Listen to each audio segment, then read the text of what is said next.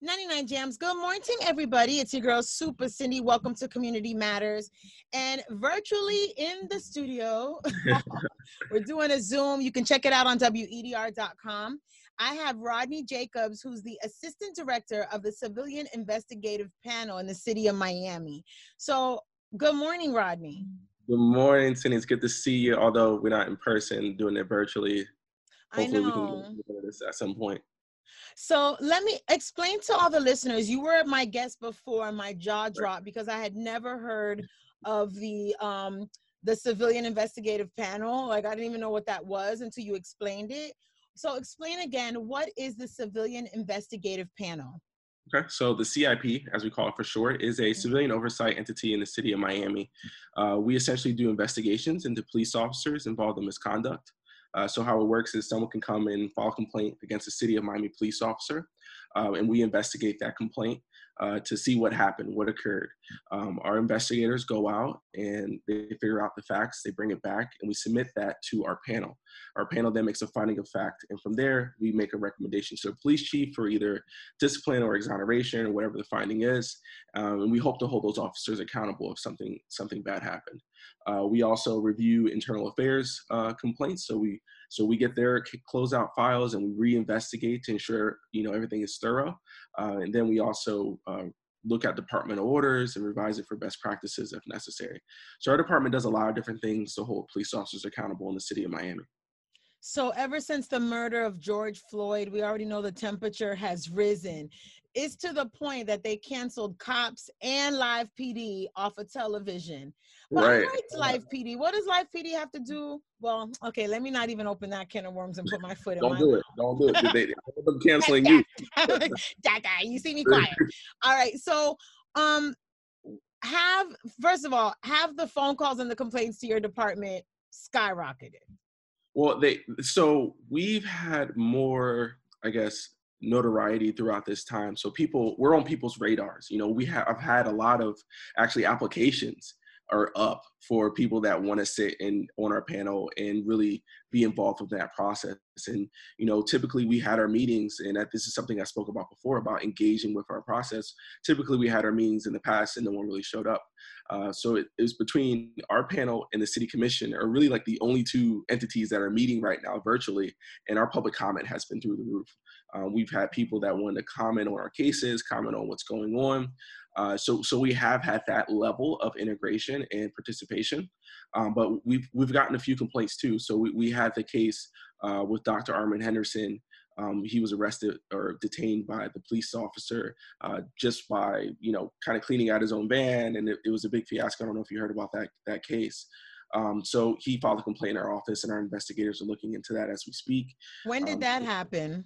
I want to say that maybe a month and a half ago. Okay. It was a while ago. So Dr. Armin Henderson, he was the gentleman, great guy, that works with the Dream Defenders, was giving out masks to the homeless.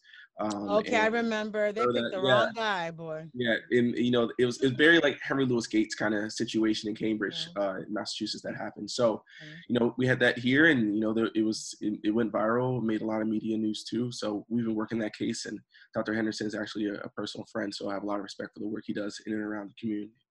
So explain, because I was going to say, explain the process before the George Floyd, but the process is still the same. Please explain to our viewers and listeners, what is the process? So God forbid I get pulled over, I feel mistreated by the whole situation, how I was treated by the police. And this is for you handle the city of Miami Police Department. Yes, so only city of Miami for now. We'll talk about what that means later. But okay. So yeah, if someone What's the process? Yeah, so if someone has interaction with a police officer that was unfavorable, they can submit a complaint in one of three ways. Either directly, you can come into our office, 970 Southwest 1st Street in Little Havana. It's actually the Manuel Artime Theater. We have offices and free parking in the back. So feel free to come in that way once COVID kind of dissipates a little bit. But otherwise, you can submit your complaint online, miamigov.com/CIP. And there you can file your complaint electronically. You can do it anonymously as well, or through a third person if they have knowledge of what occurred. So you can file your complaint in three different ways. So then what is the process? I filed my complaint. I dropped it off. I get a copy, correct? You guys keep a copy, or I'll take pictures of my own complaint. And now, and so then now you guys get it. What's Right. next? So then we assign it to an investigator, and that investigator has up to 6 months, usually shorter, to investigate the case and figure out what occurred. We gather evidence, we have subpoena power, we subpoena evidence if necessary. We just do the basic functions of an investigation. And then once that's done, we close it out, send it to the panel. The panel makes a finding. What is usually the process of, like once it's out of your hands, it goes to the panel, right? Or is it Right. still the panel in your department, or is that internal affairs? Is that No, no, different? no. Completely different. So we're separate and apart from the police department. We're our own separate entity. We're not internal affairs. We have our own building, completely different processes. The panel is a part of the CIP. We're their staff. We support them as the larger board. So then As the panel decides whether it's a valid complaint or not. the panel decides the findings, not if Okay. it's a valid complaint. Okay. We take all complaints. So they determine on the findings what would be the appropriate level. So whether it's sustaining a discourtesy allegation, not sustaining it, no finding it if we haven't gotten enough information. So they make a finding of fact. And that finding goes then back to the police chief to either accept it, reopen the case maybe, or to give discipline. Okay. And then after that is what? Well, then after that, we hope that the officer is held accountable, and they'll get a mark on their record, or maybe relieved of duty, or suspended or fired. So, there's obviously a matrix that the police department uses to determine what level of discipline is appropriate. Recently with everything going on, I interviewed not only BSO Sheriff Gregory Tony, but I also interviewed the Chief of Police of the City of Miami Police Department, George Kalina. And the question that I asked the both of them, so the main officer that murdered George Floyd had a history of complaints, 18 plus complaints. Only 2 of them were addressed, or he got disciplinary action for 2, I think. And then also the Fort Lauderdale police officer that shoved the girl that was peacefully protesting, kneeling down, and he shoved her. He's not since then been fired, but he also had a record of violent arrests, pulling out his gun for traffic stops, all kinds of stuff. So I asked both of these leaders, what is the limit? Like, how many complaints can someone get on their record, a police officer get on their record, without action being taken? And they both answered, but what I kind of got from both of their answers was the fact that how they get reprimanded, but it's actually internal, like they'll get fired. And then is it internal affairs or the So union it's a complex system, and this is what I tell people all the time in the brings them community. back sometimes after being fired? And they're Right. working amongst the officers who basically turned their back on them, didn't support them when they got fired. So now they're back in the system, stopping people again. Right. So it's in some ways that's the broken part of the system. And I tell this to people all the time in the community, for them to understand who to be mad at when bad cops stay on the police force, right? Obviously, naturally, you could be mad at the police chief, because he does have a role to play in determining what level of discipline and if discipline will be had. The other 2 layers are the things that we commonly need to understand a little bit more. Unions play a large role in this, and collective bargaining with city leadership. Collective bargaining is this process where city leaders bargain a contract with the police employees, just like any other union. And the employment contract gives certain stipulations on when someone can be fired, hired, rehired, and the due process that must be done for that process to take hold. In some situations, it's mandated that they go to arbitration. In some situations, it's mandated that, hey, you can't even enact a firing unless they've had 10 complaints in 2 years or something ridiculous, right? So there's so many different stipulations in all these employment contracts that are negotiated with elected leaders in unions and not police chiefs. So those kinds of confines keep people on longer than you would customarily think. Us in the community, we think like, oh, I'm mad at the police chief, it's all his fault. Well, it really isn't. Like he can't do anything about that. You have to be mad at your elected leaders for bargaining this horrible contract. The other angle to this is state attorneys, right? If someone does something criminally, the best the chief can do is relieve them of duty with pay. The with pay part comes through collective bargaining, right? The Yeah, unions like bargain why would you get okay, go keep going, sorry. because you have really good unions that bargained into their contracts saying, like, listen, if you're going to relieve us of duty for a crime that we haven't been convicted on yet, you're going to have to do it with pay. And city leadership agrees to that. They agree to these things. So the people that we vote in are the ones agreeing to this. That's why right. it's so important to vote. So important when to it's vote. time to vote these leaders in. And it doesn't just end with your local elected leaders. And going back to my last example, charging police officers for crimes comes down to the state attorney, right? Or your district attorney, depending on what state you live in. These are the people that have the onus in and of themselves to say, I'm going to charge you. I'm going to try this case. I think you've done something outside the bounds of public safety that may not even be heinous. But as we saw with George Floyd, his situation was heinous. He committed murder. But it takes state attorneys that we elect to bring those charges. So those are really your three layers. You have your police chief that does have some responsibility, don't get me wrong. You have collective bargaining and unions, and you have your state attorney's offices. And all these things are kind of put into a box, and there's a bow on top of it from the people in Tallahassee that pass law like the Law Enforcement Officers Bill of Rights that give them an additional extended amount of protections and privileges that the normal citizens don't have when you're conducting an investigation against police, which is coupled with qualified immunities. So there's so many different layers that police officers can wiggle in and wiggle out of that keeps them out of accountability. And it's only, a percentage, not small, but there, that deals with police chiefs and sheriffs. And you're looking at me like, yo, mind blow. Like, how do we not? I've been preaching this for like at least 3 years, tops. Now people are listening. Yeah, but hey, at least you're listening, right? I don't care when you get to the party as long as you arrive. Just, bring me something on the side or something. But when I was speaking to both the sheriff and the police chief of the city of Miami, I heard when they were explaining how, especially Chief Kalina, he said how he went through a situation where an officer was fired and then the union brought him back. And so he was amongst all the officers that basically, so now he has, inner beef with everybody in the department.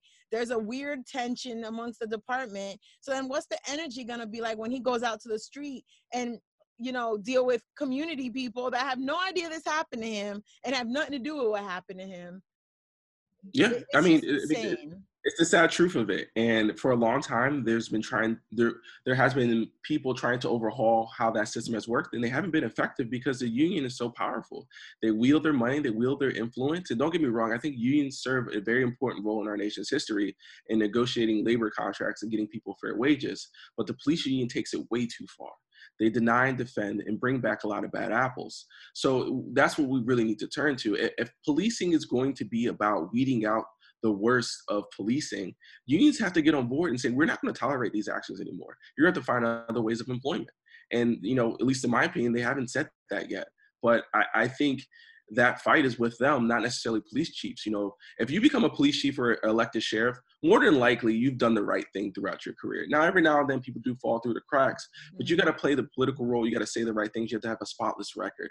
They get it. They, in most cases, know what decent policing looks like, but they have a hard time keeping people in line with that because the unions kind of always button up against it. And if anyone knows that best, it's Sheriff Tony in Broward. Hello. And what is how does the unions come together? Like who becomes president of the union? How does that work? Like other officers elect who's the leader in the union? Yeah. Or? You got to be a part of the union to vote. And not all officers are in the union, but they get union protection. So you got to pay like a membership, just like any other union, teachers union. So you got to pay the fees and you got to get in. But although everyone's not in the union, they still benefit from the collective bargaining agreements that are pushed. But by determining who the union president is, it's up to the membership. And sometimes you might not have a lot of good members in the union. You never know what the union makeup is going to be. It's all who wants to pay the fee, There, you've been using a word that you used a word a little while ago that I kept repeating to BSO Sheriff Gregory Tony and to City of Miami Police Chief George Kalina. was accountability. And I think that's one of the biggest issues, that a lot of people are not held accountable for their actions. So Mhm. since this, that's what your department is really about. Your department is really about holding people accountable for their actions. So now that there's social media, video cameras everywhere now, like like I said earlier, TV show like Cops and Live PD get canceled. Everybody's eyes are on the police and how they arrest people and what they're doing. Is that making your job a little bit easier? Does it make it harder? How does that affect your civilians investigative panel? Yeah, so I've been telling people, listen, this is business as usual for me. Every day, this is what I've been doing, day in and day out. In fact, when people ask me if I watched the George Floyd video initially, because I didn't watch it right when it came out, I said no.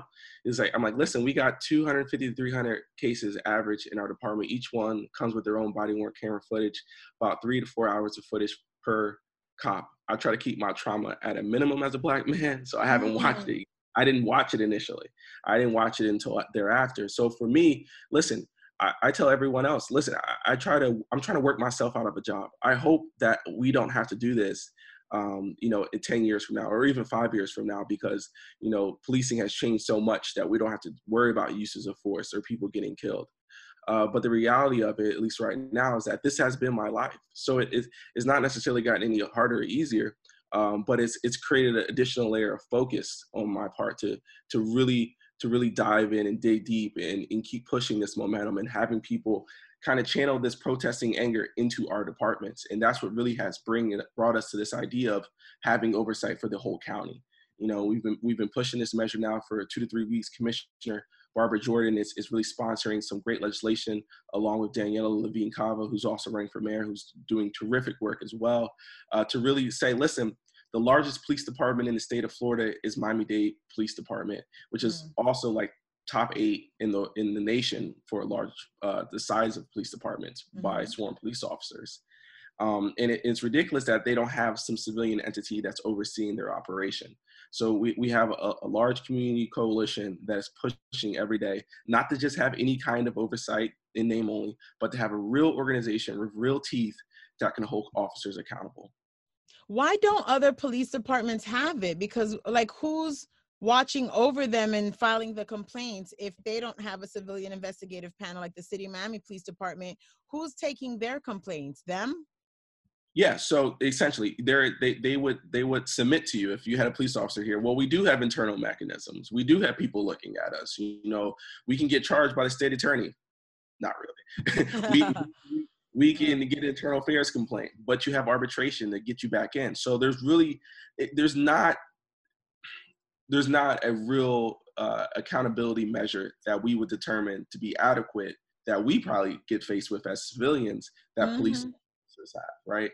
And I think civilian oversight adds that layer of accountability where there may not be some, or in other situations where it's not one that people take seriously.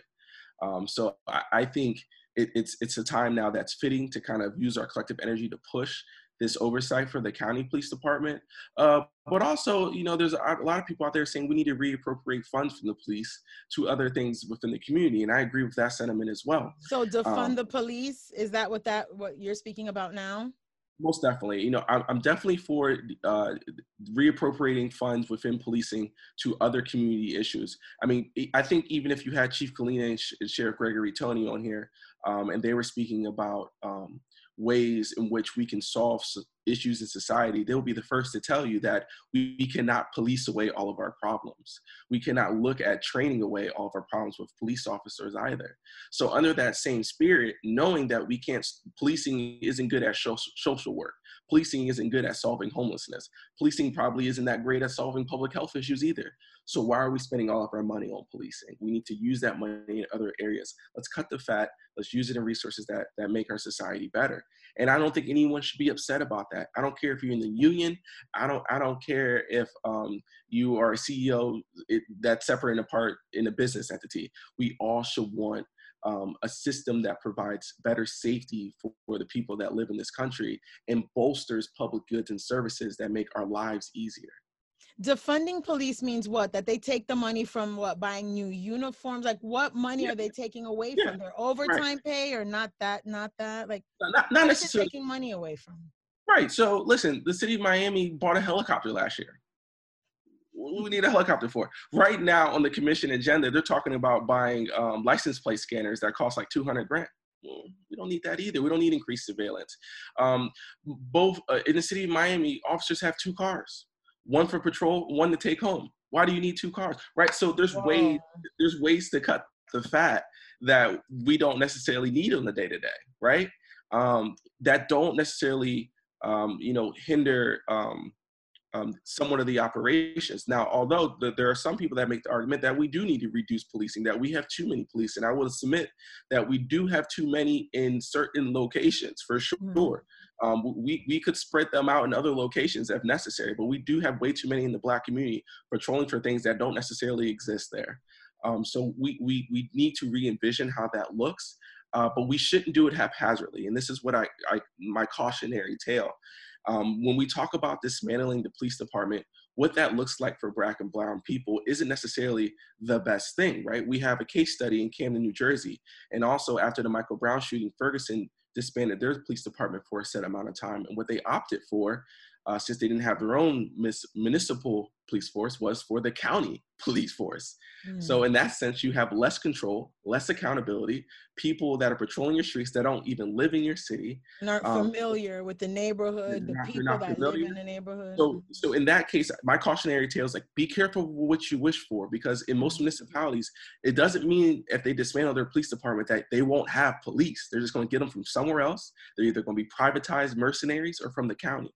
So I think the reform idea of reappropriating funds makes more practical sense, but we just have to do it in a way that's efficient. We have to track where to cut the fat and place in other locations. I know LA just cut their police budget by maybe like 1 or 2%, like upwards of 200 million. I think that's good, but you need to ask them where they're putting that money, because I guarantee you they don't have a plan. They just cut it. Mm. Like, hey, we'll figure Just out to where to be in the go. news. Yeah, just to be in the news, we'll cut it. We'll give it to Joe Blow in the community. He does good work, I think, but he may be lining his own pockets. I don't know what he's doing Mm. with the money.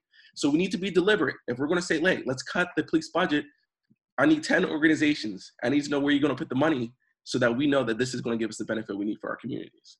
Are they talking about defunding South Florida police, like Miami and Fort Lauderdale and all that? Because I haven't Um, really heard that in the news. I just heard it so, nationally. so no, yeah, protesters are asking for that. That Okay. is between oversight, the thing that I've been pushing for, and defunding and reappropriation of spending. Yeah, there was protests, and there still continues to be protests around that same message. I had a question because you said earlier, like the body cams that the police officers wear. Are we as civilians allowed to get that footage? Like, how does that work? Are you familiar? Yeah, Can we just request it and we get it? yeah, it's public record. Wow. So like, if He there was looked at an you like, incident, huh? no, because like sometimes I'm like, I want to see what happened. So even if it's not making the news, if it's not a big case or whatever, God forbid, my cousin got stopped and they're telling me a story of what happened to them or whatever, they got beat up, whatever. I can go to the arrest record or incident record and request the footage, and it's unedited or So police departments, at least in the city of Miami, cannot edit the footage. okay. They can redact private information, but it will still be on the screen. Like, so for instance, if a minor is there, they can blur out the face. Okay. If an address is posted, they can blur out the address, but they can't cut the video. It's not Okay. possible because they don't own the video. The video's owned by a third party, and they don't have access to edit it or even on their end. So the big issue around this when we're rolling out body camera footage is the storage space. Like, the body camera program is so expensive because the Mhm. storage of it is so expensive. It's massive The servers. memory, every stop, every incident is on Every the incident. hard drive. So if we could cut them, we would save tons of space probably, but you can't. It's impossible. No one has access to do it. And the only thing that you will run into is two things. Either one, you've requested it too late and it expired. So there is a retention schedule. So if it was a stop that led an arrest, depending on obviously the department, every retention schedule is different. But in the city of Miami, if it's a stop that led to arrest, it's I believe 4 months they'll hold the video. If it leads to like a criminal charge or something, it's even longer. So there's different steps. But if no citation is given and it's just like a stop, like a hello, goodbye, I think it's just like 60 days. So there is a retention schedule. The other thing you may run into is that if it is under a criminal investigation, they won't release it to you until that investigation is closed. And that could take a couple of years in some cases. So I would request it before then I request an investigation. Is that the smart way maneuver around it? That's a way to maneuver. That is the way to. But you got to be careful. They may do it internally too. Even true. You're high profile. So if you come on the radio like, yo, I got a complaint, the chief is going to highlight that camera, lock it down. We doing an investigation. So you can request it. Anyone can. So we've been speaking to Rodney Jacobs, who's the Assistant Director of the Civilian Investigative Panel. We're going to wrap things up, Rodney, but wrap it up with what changes do you want? And it has to be briefly, I'm sorry, because we ran out of time, but what changes do you want? And you know you can always come back, so that's nothing. But what changes do you want to see? Yeah, well, the biggest change we want to see right now is civilian oversight on the county level. We have a petition going, change.org/MDPD oversight. And really, we're pushing this. We think this is the catalyst for real change. It's a tool, right, to build the house, right? It's not necessarily going to reform all of Metro-Dade Police Department, but it's going to be a great starting point to get there. And we can use that as an apparatus to push the idea of defunding, to push the idea of better police practices, to push the idea of holding lawmakers accountable for not doing bad collective bargaining contracts. So I think it starts there, that level of accountability. And then, in a couple of years from now, we'll get to elect a sheriff and we'll get another accountability measure from there. So I'm hopeful that change is coming. So the Civilian Investigative Panel is only for the City of Miami Police Department right now, and you want it expanded to Miami-Dade County Police as well. And it's on change.org/MDPD oversight. There you go. Make sure all of my listeners, all my viewers on this Zoom, go there right now and sign the petition to get that started, because we have to hold officers who are the bad apples accountable. And I appreciate you, Rodney, for stopping by and informing us, because you saw my brain like, what? Okay. So you can always come back, Rodney, and thank you so much for stopping by. Awesome. Take care. Thanks for everything. You too. Your girl, Super Cindy, Community Matters, 99 Jams.